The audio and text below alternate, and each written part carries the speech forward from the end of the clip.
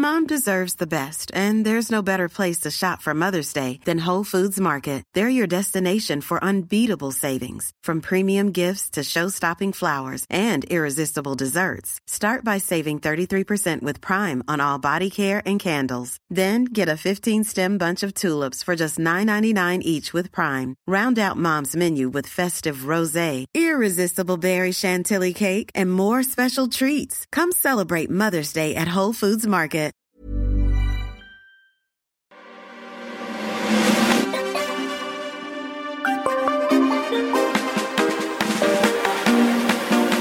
Hello and welcome to another Marcus Meets. I really appreciate you letting us know what you think of the show when you leave us ratings and reviews on iTunes. It helps to spread the good words to other ears as well. If you want to do that, we've made it super simple. Go to a link in the description that says click on this to let us know how you feel about the show and give us a review, and it will take you straight to the place that you need to be to show us some love or give us some other type of feedback if you really want to. Now, this is part 2 of my conversation with Funk Butcher. In part 1, we spoke about scandals in music production and the trainer world, to his knack of stirring up a nice old Twitter hype on the Twitter sphere. And in this episode, we talk about the closure of one of London's and the world's biggest clubs, the change of festival lifestyles, launching and growing his own labels, not just a label, why you shouldn't put all your eggs in one basket and which eggs to put in what sort of baskets. Working with a great production output called The Joyful, and loads more. But we were continuing the conversation about how the music industry is changing. And I said, Funk, how is the landscape changing in the music industry, and what is the catalyst for all of this? I mean, there's been change along technological grounds. The way technology enabled the pool of talent to just exponentially grow. 1 minute you needed a specific bit of equipment to make music, to make records, and now you needed a laptop, which you can, and everyone says, oh, but Macs are expensive, but you can get them on finance. I mean, my first MacBook I got on a buy now, pay later from this shop called Turnkey in Charing Cross Road, which I believe folded, and I still had to pay the money though. Oh, I was going to say, yeah, there's no happy ending there. So, but yeah, just on that aspect alone. So you had DAWs, like programs which you were able to make music with, such as Fruity Loops, Cubase, Logic, Ableton, and so forth. And they've increasingly dropped in price, which again has allowed more people to involve themselves in the music community.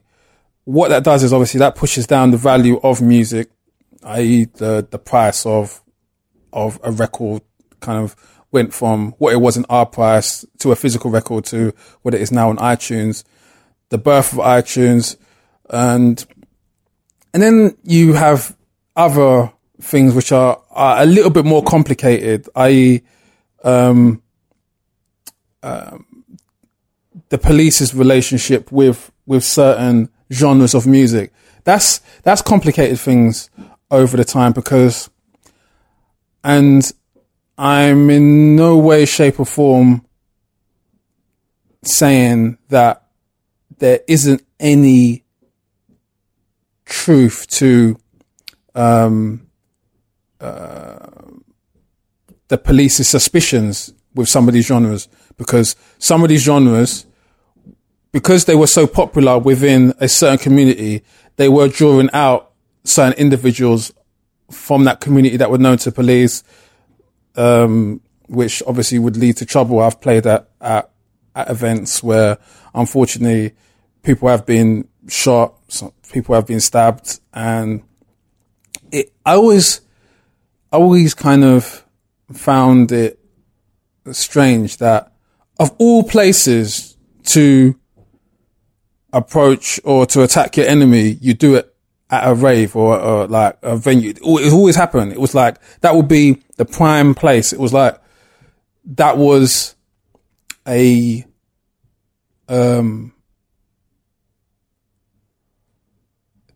it was more of a display. I felt like there was a reason why someone would execute that act in those places, because it was a sign of, this has happened to this person and we've done it. So, and you can all see that we've done it. There was no covertness or whatever, but obviously that had an effect on some of the genres in London, and the police would subsequently lock off certain raves because they were just like, well, that rave is associated with trouble. That rave is associated with trouble based on the music they were played. I mean, there were some DJs, unfortunately, that were getting blacklisted. In London, you would have to do risk assessments. And basically what I would have to do for some of the raves, like years ago, I haven't had to do it in ages, luckily, but years ago, you'd have to give your details to the promoter, who would forward on to the police, and the police would check to see if you've got any priors, you've got any criminal records.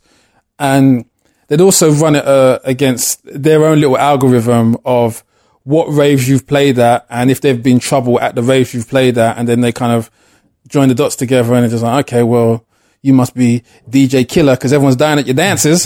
So yeah, and unfortunately that made life very difficult for some DJs trying to kind of just earn a living through doing something they liked, because they were getting associated with the trouble that kicked off at the events they were playing at.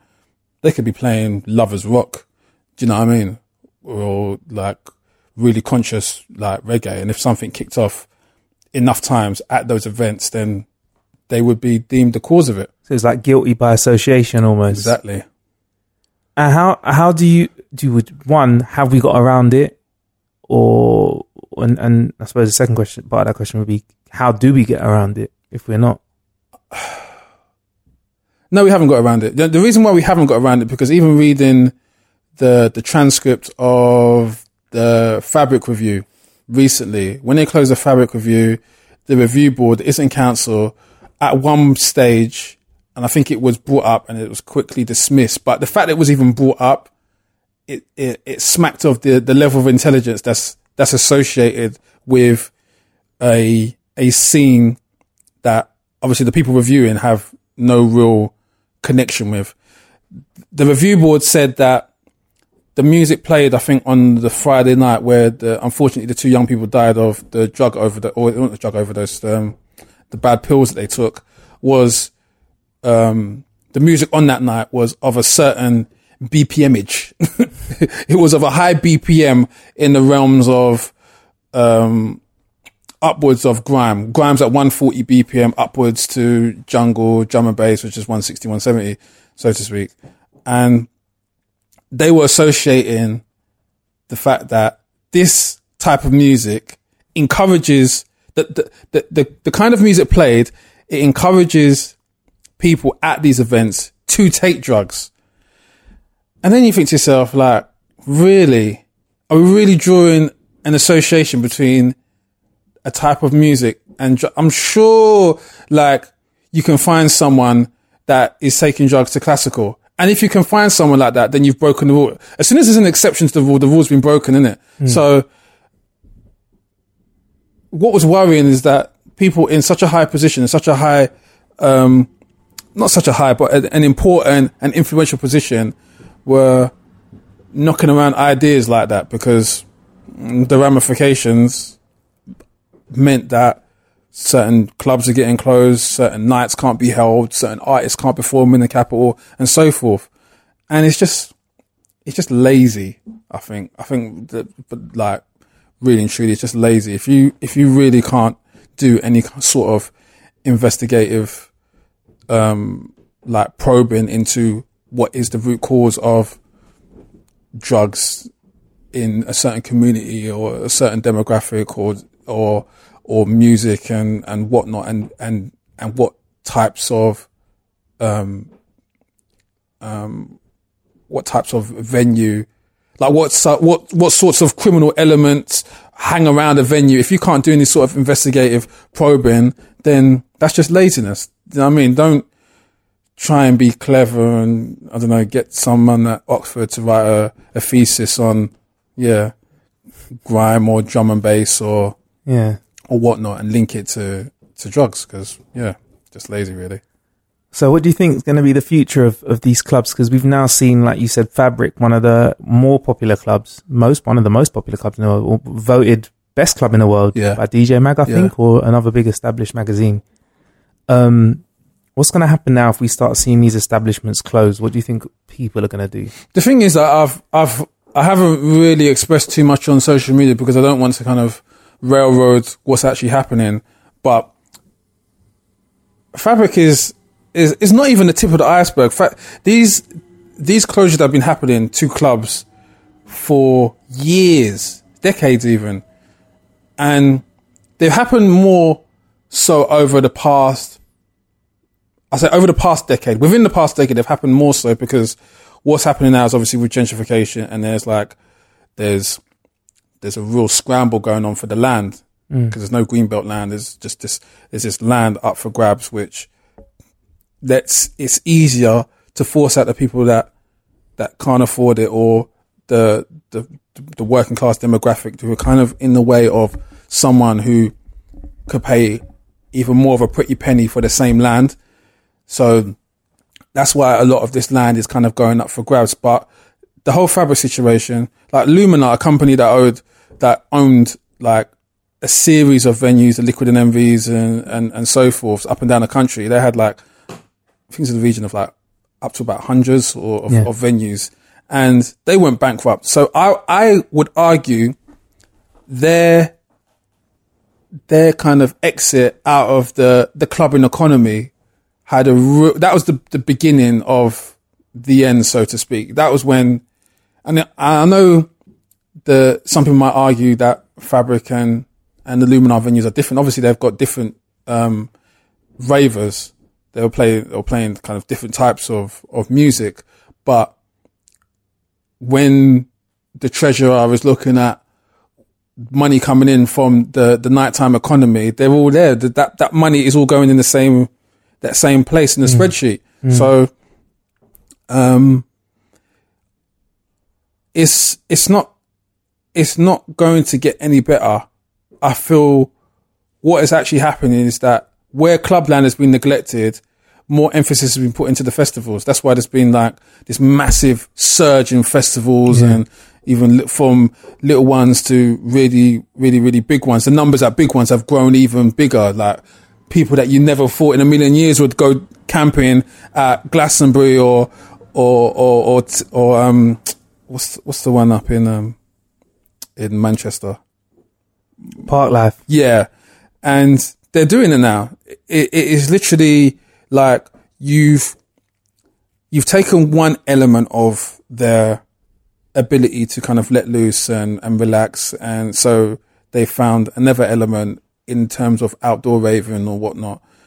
But in doing that, it's kind of neglected what's actually happening with the clubland situation, whether it's Fabric, Plastic People, the Coronet.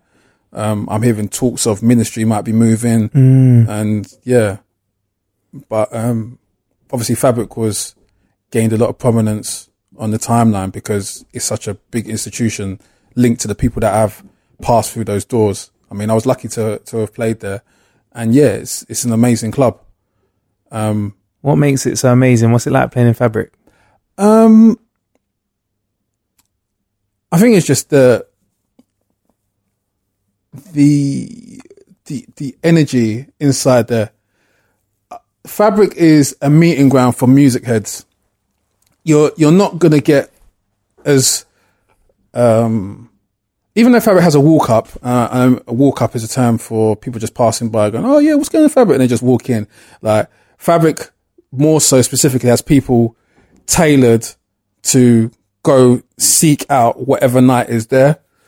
So from a DJ's perspective, that's a lot more favorable because you're playing to someone who you don't really have to convert. They're there for, you know what I mean? Like it's the difference between, people who go to Westfield and people who go to like, I don't know, Ridley Road Market. At Ridley Road Market, that person has to pitch, you want £5 apples?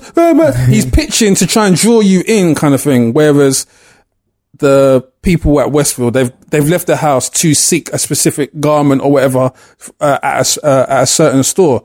So, Fabric in that aspect, I'm not saying other clubs weren't like that, but Fabric in that aspect, it had its own internal branding, had the free rooms, and the free rooms and the rooms weren't really genre specific. They were literally the who's who of whoever in their field, whether they were up and coming and whatnot. So the marketing team and the booking team behind Fabric, they had their ear very close to the ground as to who's hot, who's not, and they really had their finger on their pulse musically. Which is something you kind of have to make sure you do with regards to keeping your ear to the ground for up and coming production units and people and artists, because you've got the Houseology label, right? Mm-hmm. So what's the story behind Houseology? Obviously you mentioned that you did the show Houseology 101. Yeah. Why did you decide to turn this into something else? Yeah. I think I remember having a talk with Marcus Nasty around about 2009. And I think the conversation kind of went along the lines of, okay, yeah, we're DJing, we're doing this, that and the other, but we're going to need another string to our bow. There's only so many people, even when I think now, when I was at Rinse at the time, the only people who sprung to mind that actually just DJ'd, that didn't really have any kind of label affiliation or whatever, was a guy called One Man. But everyone else, whether they DJ, they had a label. Whether they DJ, they were producers, or whether they're producers, they were DJing. There were people on the station that had multiple skill sets. So it stood to, it made sense that you had to kind of embark on that journey to bolster yourself in case that axe came down. You know what I mean? It's just like in all companies. I actually came out of a situation where I was made redundant, and obviously a lot of the time the redundancies happen because there's whatever called company restructuring. But what they do a lot of times with company redundancies is that they offer jobs again to the people that have made redundant. So, okay, well, these jobs are going in this department. Would you like to do it? And obviously those jobs are more advantageous if you've got multiple skill sets. That keeps you in the running. So I've kind of just used that way of thinking in terms of how I've survived in this, because a lot of it is, I mean, I'm not in any way blowing my own trumpet. A lot of it is down to the fact that I work hard, but it's because I'm prepared and I'm lucky. And people say, what do you mean by luck? I said, well, certain things have happened that I couldn't forecast they would happen. So that's the luck aspect. What put me in good running is the fact that my skill sets at the time prepared me for that eventuality. So, in regards to, having the Houseology brand, I knew that I had to associate myself with a brand outside of Rinse. Right. It was too much there were people on the station, unfortunately, that put all their eggs in one basket, and when that Rinse axe fell down, what they like to call destroy and rebuild. That was the phrase for it. Destroy and rebuild was the company restructuring at Rinse. That's when a lot of the DJs were getting shifted out for whatever reason. When they started to cut a lot of the specialist DJs during the day, when they started to have more uniform drive time and a drive time show, which pirate stations never had. But when they got their community radio license, FM license, they started to structure it more in line with other commercial radio stations, i.e. a breakfast show, a drive show, and specialist shows from after 7. So everyone before that kind of got the axe, so to speak. And I felt like at the time I could have gone a lot sooner, and I think one of the reasons why I didn't is because I had probably other strings to my bow which kind of kept me in the running. I feel like one of the strings I had was the fact that I could produce. I was making records out there. I was align myself with other brands and other kind of brands at the time, like whether it would be, I don't know, doing stuff with Urban Nerds or making records with Zed Bias under Funk Bias and releasing under Swamp 81 and stuff like that. And the label was one of those things which outside of it was kind of a strong independent look, because what Rinse wanted to do, they wanted to kind of have they wanted to cross-pollinate with their artists. They wanted to kind of like... Clever. Yeah. Clever move. Yeah. So they wanted to have your brand, let's do something with our brands together, and then we grow. So every act on the station, they were seen as viable business opportunities, as opposed to just kind of like solely DJ talents or presenting talents or whatever. So I spotted that early on, and then I was just like, okay, cool. Well, yeah, I better add something to myself to kind of like keep my neck in there. Mom deserves the best, and there's no better place to shop for Mother's Day than Whole Foods Market. They're your destination for unbeatable savings, from premium gifts to show-stopping flowers and irresistible desserts. Start by saving 33% with Prime on all body care and candles. Then get a 15-stem bunch of tulips for just $9.99 each with Prime. Round out Mom's menu with festive rosé, irresistible berry chantilly cake, and more special treats. Come celebrate Mother's Day at Whole Foods Market. Mother's Day is around the corner. Find the perfect gift for the mom in your life with a stunning piece of jewelry from Blue Nile. From timeless pearls to dazzling gemstones, Blue Nile has something she'll adore. Need it fast? Most items can ship overnight. Plus, enjoy guaranteed free shipping and returns. Don't miss our special Mother's Day deals. Save big on the season's most beautiful trends. For a limited time, get up to 50% off by going to BlueNile.com. That's BlueNile.com. Planning for your next trip? Elevate your travel style with Quince. Quince has all the jet-setting essentials you'll want for your next getaway, like European linen, premium luggage options, buttery soft Italian leather bags, and so much more. And it's all priced at 50 to 80% less than similar brands. Plus, Quince only works with factories that use safe and ethical manufacturing practices. Pack your bags with high-quality essentials you'll be wearing for vacations to come with Quince. Go to quince.com/trip for free shipping and 365-day returns. Yeah, so you've. I want to mention your alignments with some other great artists as well. But Houseology. So it's, how would you describe Houseology's output?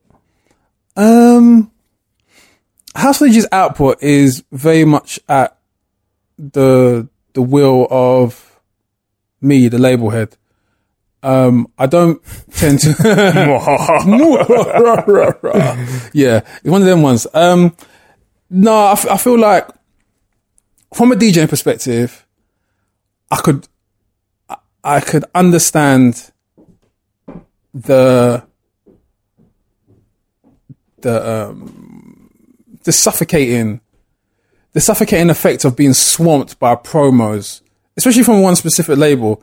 So I felt at one stage that, okay, let's say I'm DJ blah, blah, blah. I'm 17, get my first record out, put out on a nice seminal label, and it goes out there. Everyone's like, yeah, cool. Next month later, the next track comes out. The spotlight's moved for me. And I always felt the conveyor belt that a lot of labels were kind of embarking on with their releases, it didn't sit well with me. I wanted things to kind of have their moment. So my output isn't as crazy as some of the other labels out there, the independent labels or otherwise. And partly it's because I feel that you can put out a lot of the same, or you can wait for nice individual different records to put out, and I've gone for the former. Yeah. Wicked. What can we look forward to? September 2016. What have we got around the corner of what's just popped up? September 2006. So this month in September, I've got a release from a good friend of mine and a mentor for Phil Asher, and he actually put out one of my first records on his label called Restless Soul.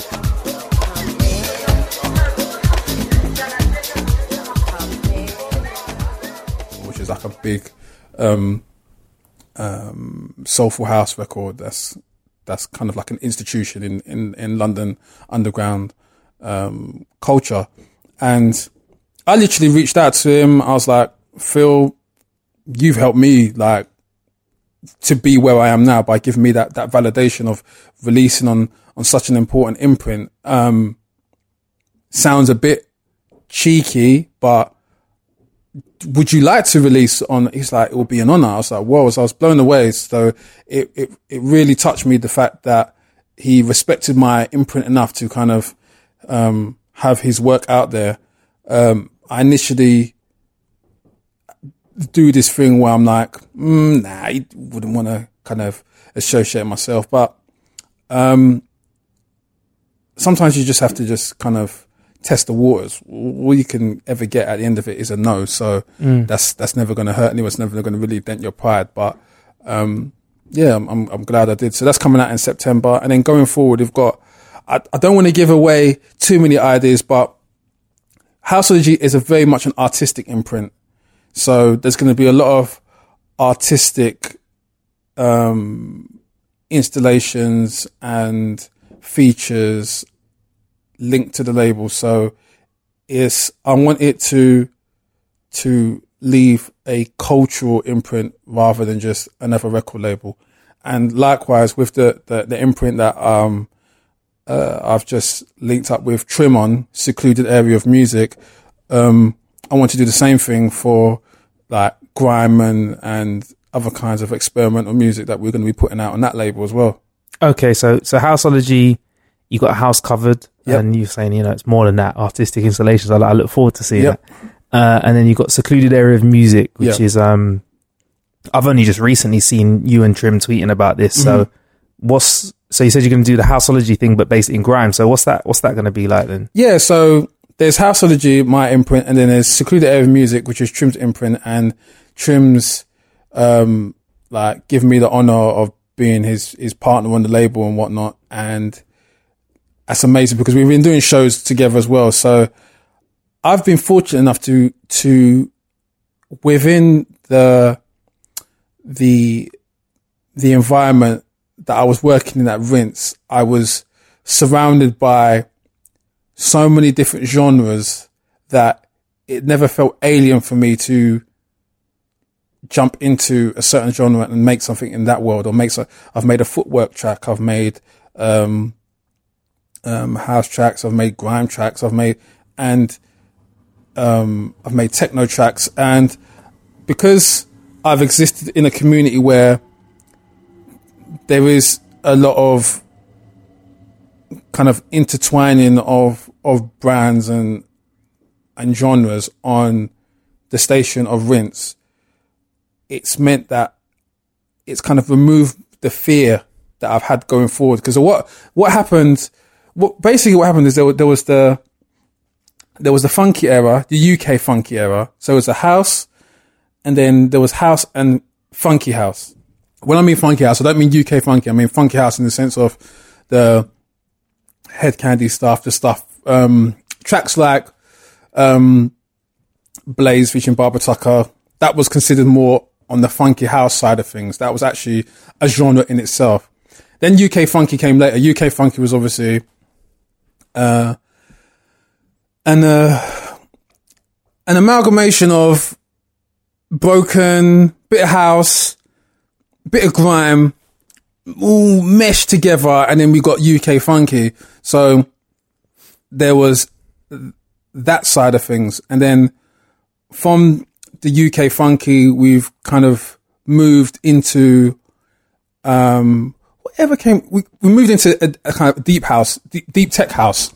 So what happened with the deep tech house is that a lot of people felt insecure about their personal identities. They felt like they had to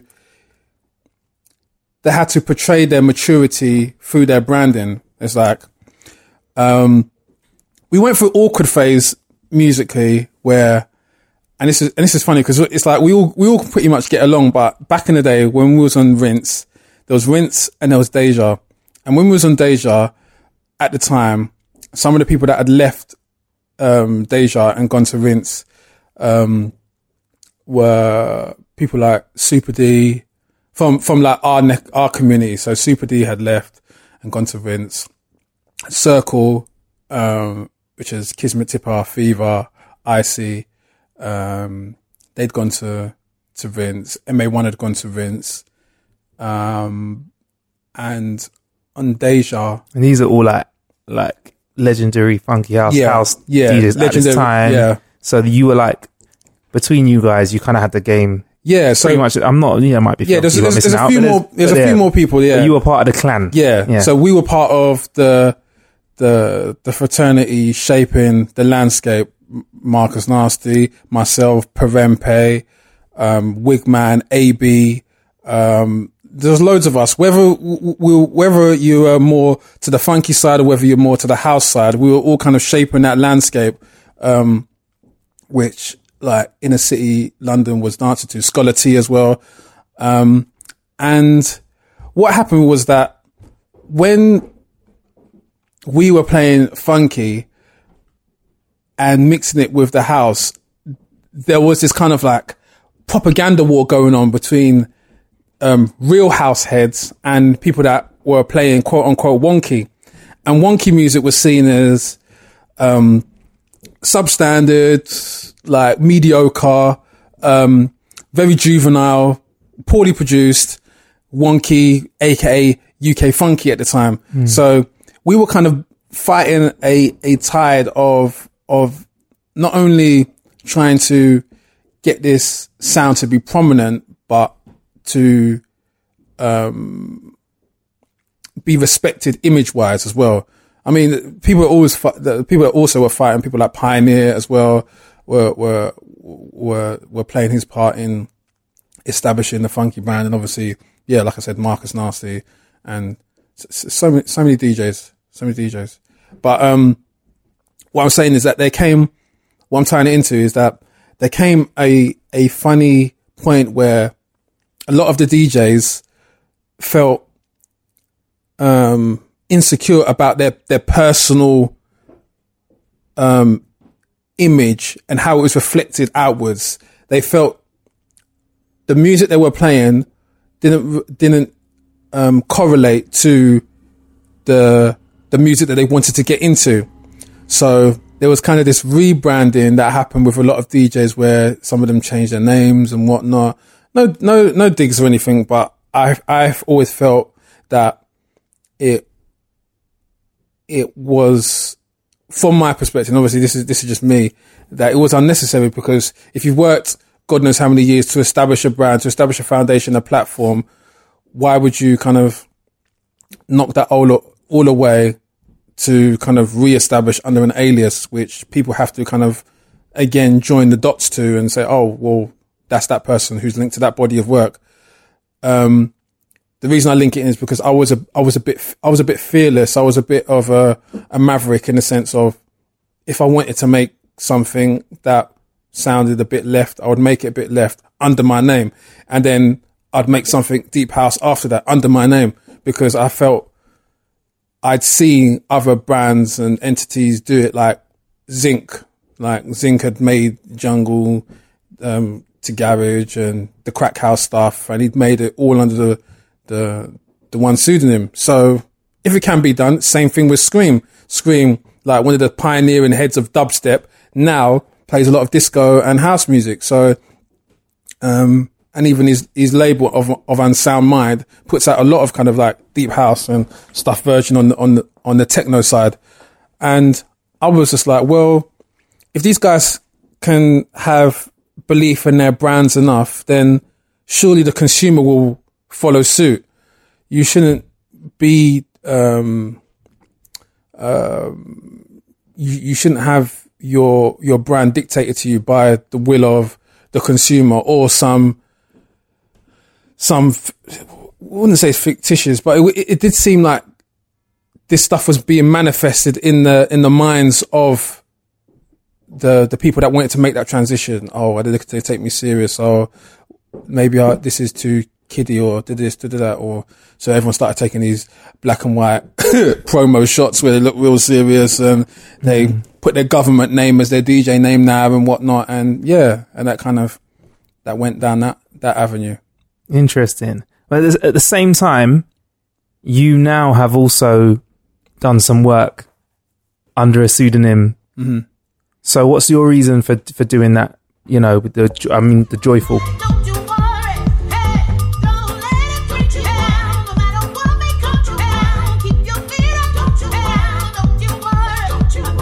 I think the reason why I chose to do pseudonyms is because I recognized an inability in a lot of the consumers to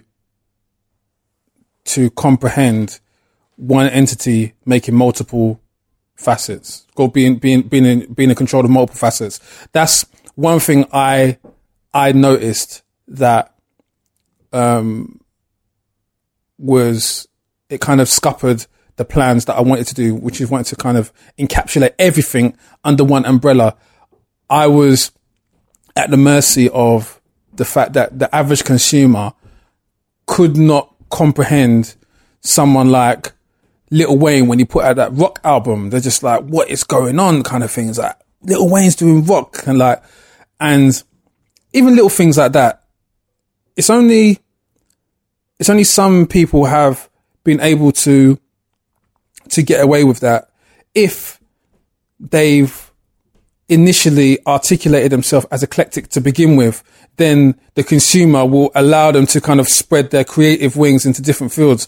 But if they start off as a staunch advocate of a certain sound or a certain genre or whatnot, it makes it very difficult to kind of broach into other areas or other genres, because the consumer, it would just feel weird for them. So the pseudonyms came about where it was to make things easier for them to comprehend that I could make other sounds. I wasn't putting, you see, there's pseudonyms and there's pseudonyms. There's pseudonyms like Subtract. Like Subtract's pseudonym, Subtract was doing music before Subtract, the SPTRKT artist, and he wears a mask on his face. And there's pseudonyms like that where you're trying to create complete anonymity. You're trying to create a complete division from your previous sound. My pseudonym is like, well, you're going to find out eventually it's me, but the initial people will see something different and gravitate to it because it's different. It's that classic consumer mentality of picking up a Cocoa Pops brand, Kellogg's, and then picking up the Tesco's own brand, and then assuming one is superior to the other just because the packaging and everything looks different. So that's all I'm doing, whereby I'm repackaging something just for the purpose of, I understand that sometimes consumers, that's the way their mind works, where they have to have something that looks different for them to connect with it. Okay, so like when McDonald's try and do a healthy thing, no one has it. Exactly. But if there was a healthy store that popped up and everyone was like, you know what, this food's really good, it's really healthy. Yeah. And then everyone works out it's McDonald's. Yeah. That's the kind of, I don't know why I use food, bruv. That's me putting my personal, isn't it? But is that the sort of idea? Am I right or wrong? Is that the sort of it's thing? Exactly that. It's just like, you say getting a fruit bag from McDonald's, and it's just like, and then you get it from some trendy vegan shop and you spend £20 on the fruit bag. It's just like, that's great. Food. Always a good way to wrap up a conversation. No, seriously though, it's interesting how one person's perception can change the desired effect of something on someone. So just changing the name of your output can mean people can receive your music differently. It's crazy, that, isn't it? I can confirm we sat down for a bit longer the week after. I cut off that episode short because we ran out of time, basically. And that will be broadcast on the next episode of Marcus Meets. I promise. It's in the edit now. It'll be out very, very soon. This episode was produced and hosted by myself, Marcus Bronzy, also co-produced by Milo Fisher, Billy Wright, Shane Powell, David Shawcross. Special thank you to Kyle James and the Wide Awake crew, aka CJ Beats and Jordan Crisp, for the stings and introduction music. You can listen to Marcus Meets via iTunes podcasts or Apple devices, or Acast, which works on every single phone I know of. If you're unsure of what you can listen to us on, all you have to do is head to marcusbronzy.com/meets. That's marcusbronzy.com/meets to listen anywhere you desire. If you'd like to give us a rating and review, we'd really appreciate that. We've put a link in the description that you can click on just for that. And if you want to show us even more love, like buy us a tea or a coffee or some ibuprofen and paracetamol, which helped to get me over the cold which I had at the end of last episode quite quickly, head to marcusbronzy.com/tea or coffee. Thank you for listening. Here's a cool fact. A crocodile can't stick out its tongue. Another cool fact, you can get short-term health insurance for a month or just under a year in some states. United Healthcare short-term insurance plans are designed for people who are between jobs, coming off their parents' plan, or turning a side hustle into a full-time gig. Underwritten by Golden Rule Insurance Company, they offer flexible, budget-friendly coverage with access to a nationwide network of doctors and hospitals. Get more cool facts about United Healthcare short-term plans at uh1.com. Even when we're on a budget, we still deserve nice things. Quince is a place to scoop up stunning high-end goods for 50 to 80% less than similar brands.